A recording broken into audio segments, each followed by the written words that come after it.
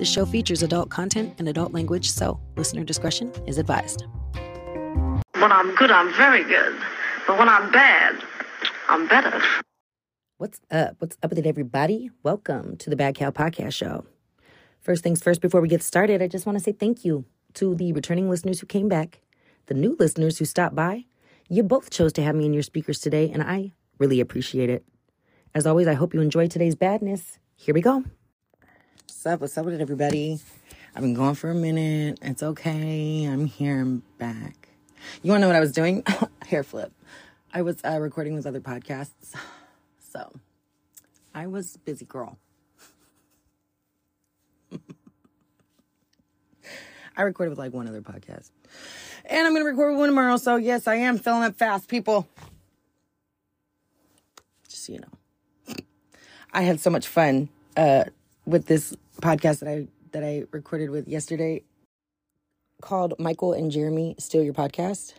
It is probably the most unique show idea I've heard in all my time doing this. And I really appreciate that they were super flexible with me through my tonsil issues and all my having to reschedule and then not knowing what the fuck I was doing with my computer and shit while we're trying to record, because they were a lot more on it than I was as far as their shit goes that they use for their show. They're just professionalism. It's there for them, not so much for me.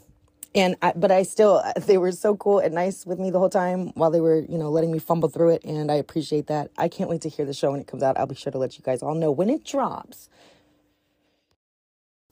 And tomorrow I'm going to record with my friend Levi on his podcast called Kinda Sorta Maybe. And I really like that name.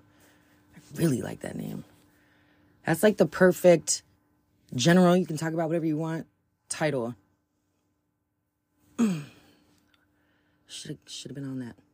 I love that title. I'm really looking forward to being on his podcast because he is clever, he is sharp and quick-witted and funny. I hope I can keep up. It's going to be a lot of fun.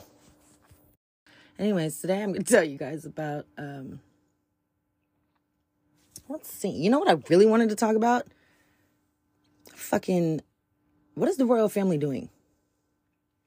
I have done my best to not get involved in all this bullshit with Meghan Markle and Harry and the brothers. And they're all so fucking mad because they're going to have a tan baby instead of a pasty white one and shit. It's been a little much. Is this the first time a kid has left home? What the fuck? She's not just some run-of-the-mill bitch either. She's kind of got her shit together. Who cares about their personalities and shit? That happens in every motherfucking family. If you don't knock it off. I guess it's not their fault that it's all in the tabloids. I don't know how much of that they control. But anyways, I feel like it's all been a big-ass diversion to, blind us, an attempt to blind us from the fact that the motherfucking king is about to have his mistress as the queen. Bitch, that is the most... Now, don't get me wrong. I've had nothing wrong with the other woman, side chicks, none of that. I don't care. Do you? But they have really fucking done a number on their own fucking family. This whole little squad, Buckingham Palace. So the queen, she got to do whatever the fuck she wanted. Every time she wanted to make an exception to protocol, she did. Like the fact that she was going to marry her fucking cousin. There's a lot of shit. And even that motherfucker didn't get to be called king, I don't think. It was the queen and Philip. Pretty sure. Because of all their fucking protocols. And then fucking poor Princess Margaret. Gosh, she got dogged out every which way. And now, granted, I am only going off of what my biased mother has told me about this story and that shit on Netflix. So I might not be historically accurate. I'm just going to put that out there now. But the way it seems, that bitch did not get to ever have happiness. And when she did, it was not even that happy. Fucking royal family. And then, what's this dude's name? Was he Philip? No, Philip was the dad. Not Andrew. He was a little nasty. Can't even remember this motherfucker's name because he's so, What is his name? Is it Philip? Charles. It's Charles. Good old Charlie. That's what I'd call him if I ever fucking met him with his droopy ass face. Charlie, stop with it. Bastard. Not only did he get paired up with like a Barbie doll, fucking prick. She was gorgeous and she was like beautiful inside. Now everybody loved Diana. If you fucking show me one person who doesn't like Princess Diana, not one. There's not one. Except maybe Charles. He cheated on her. And by the time she had enough of that shit, I swear to God, I feel this in my heart. They had that whole death of hers orchestrated. They cut her life short. Why? She was supposed to stay there and be the fucking little slandered ass princess. You know what's funny about all that? To me, that's how you know Diana was a real one. Because she just didn't want to be in a marriage where she wasn't loved, where she didn't have a family, where she wasn't in this whole little unit that was a team for each other. She was like, no, fuck that. Take this little shit back. All your little jewels and diamonds and princess dresses and shit. I want to be with you. You don't want to be with me. Why would anybody be forced to stay in a thing? This is not the Middle Ages, bitch, where we did marriages just to fucking orchestrate empires and shit. Jesus. Bitch was hugging people with AIDS and stuff before everybody else felt comfortable enough to. Walking around where there's landmines and shit. Princess Di was the shit. She did her duty. Even that fucking ugly husband she had. And he still fucking cheated on her. And now that Princess Diana isn't gone, or that she's gone, rest in peace. Fucking beautiful woman, person, lady, human being. Now that the queen and the king have died, Charles gets to bring his little fucking side chick up to the throne and gets to call her the queen consort. King and queen. And they picked a nasty ass food for their fucking coronation. Fucking bean pie quiche shit. Ugh. That just reminds me of them. You fucking all bland ass, weird ass, nobody wants that shit ass.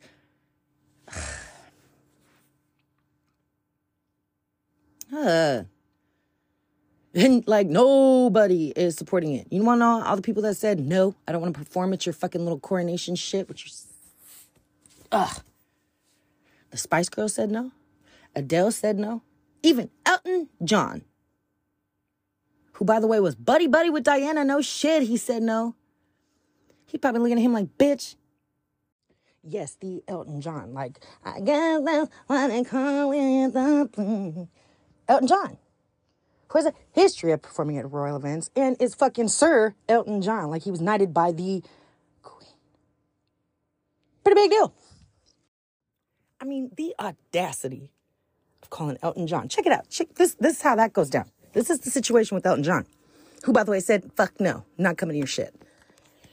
Imagine a very dear friend of yours being fucking tied up in this horrible shit relationship that's making her feel like shit every day, even though she has been confirmed a awesome, decent, wonderful, beloved person by the masses, despite her fucking stupid ass husband, right? And tragically, her life comes to an untimely ass, not deserved, way too soon, short end, right? That possibly might have been orchestrated by that motherfucker. The bad guy, the fucking ex, the fucking Charles. All because he did not want to be faithful to her because this little fucking mistress he had on the side, this divorcee, this fucking older ass, predator ass bitch. Oh. He's cheating on your friend with her. She dies. Years later, he's going to get married to that fucking treacherous ass side bitch. And he has the nerve to call you and say, hey, get me married to my mistress, Corella Carson Bowles or whatever the fuck her name is. Why don't you come sing a song for us? How motherfucking respectful. This Fuckingham Palace bullshit. Like, if I was Elton John, I would have. He probably politely said no, but I would have fucking went there and shit on the stage or something, you piece of fucking garbage. That's the shit the royal family is like on. They'd be doing shit like that. Just, all fucking messy as fuck.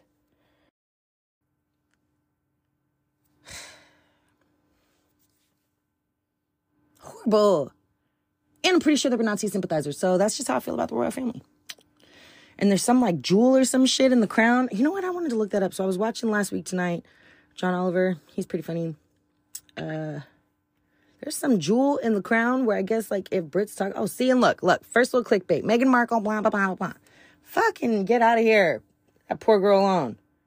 Then I got a picture down beneath of Harry and the other one all back to back, like not talking to each other. Get the fuck out of here.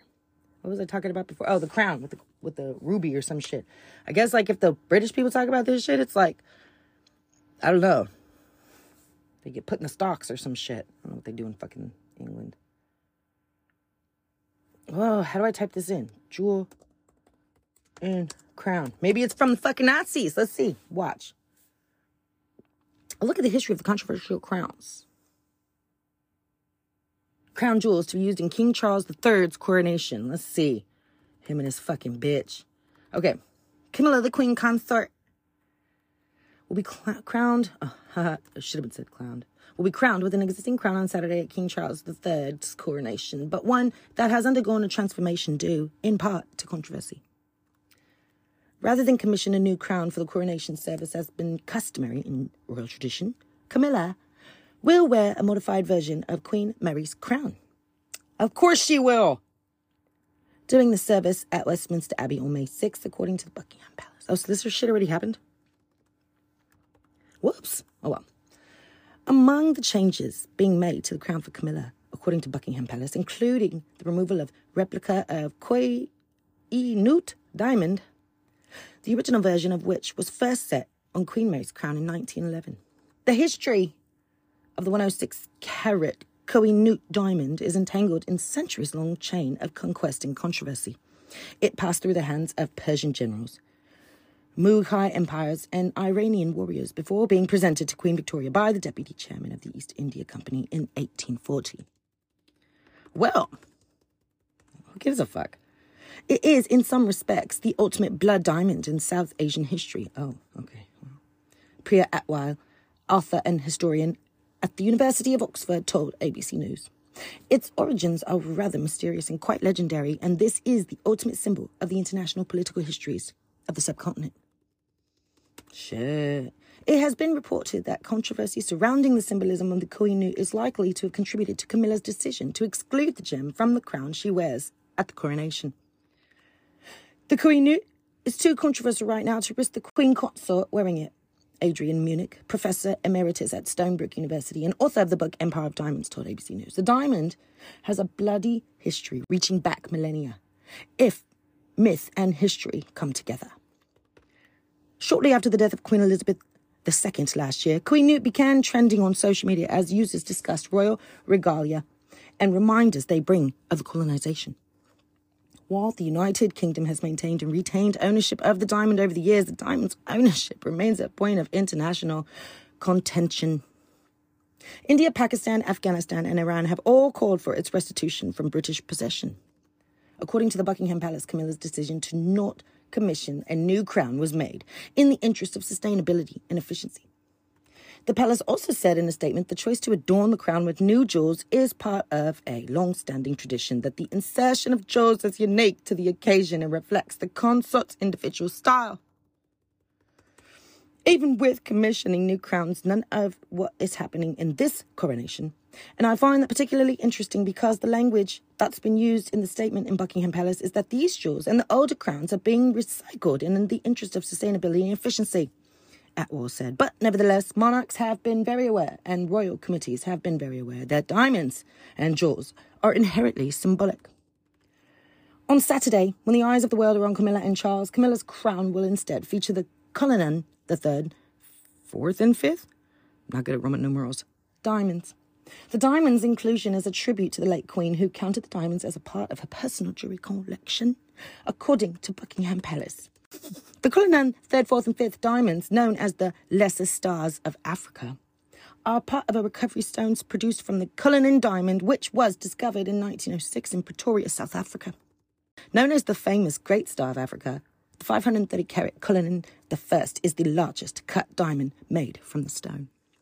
It currently sits on the sovereign spectre with the cross, which will be handed to Charles along with other regalia during the coronation. Though the Cullinan diamonds had previously been set on the Queen Mary's crown, they too are without controversy.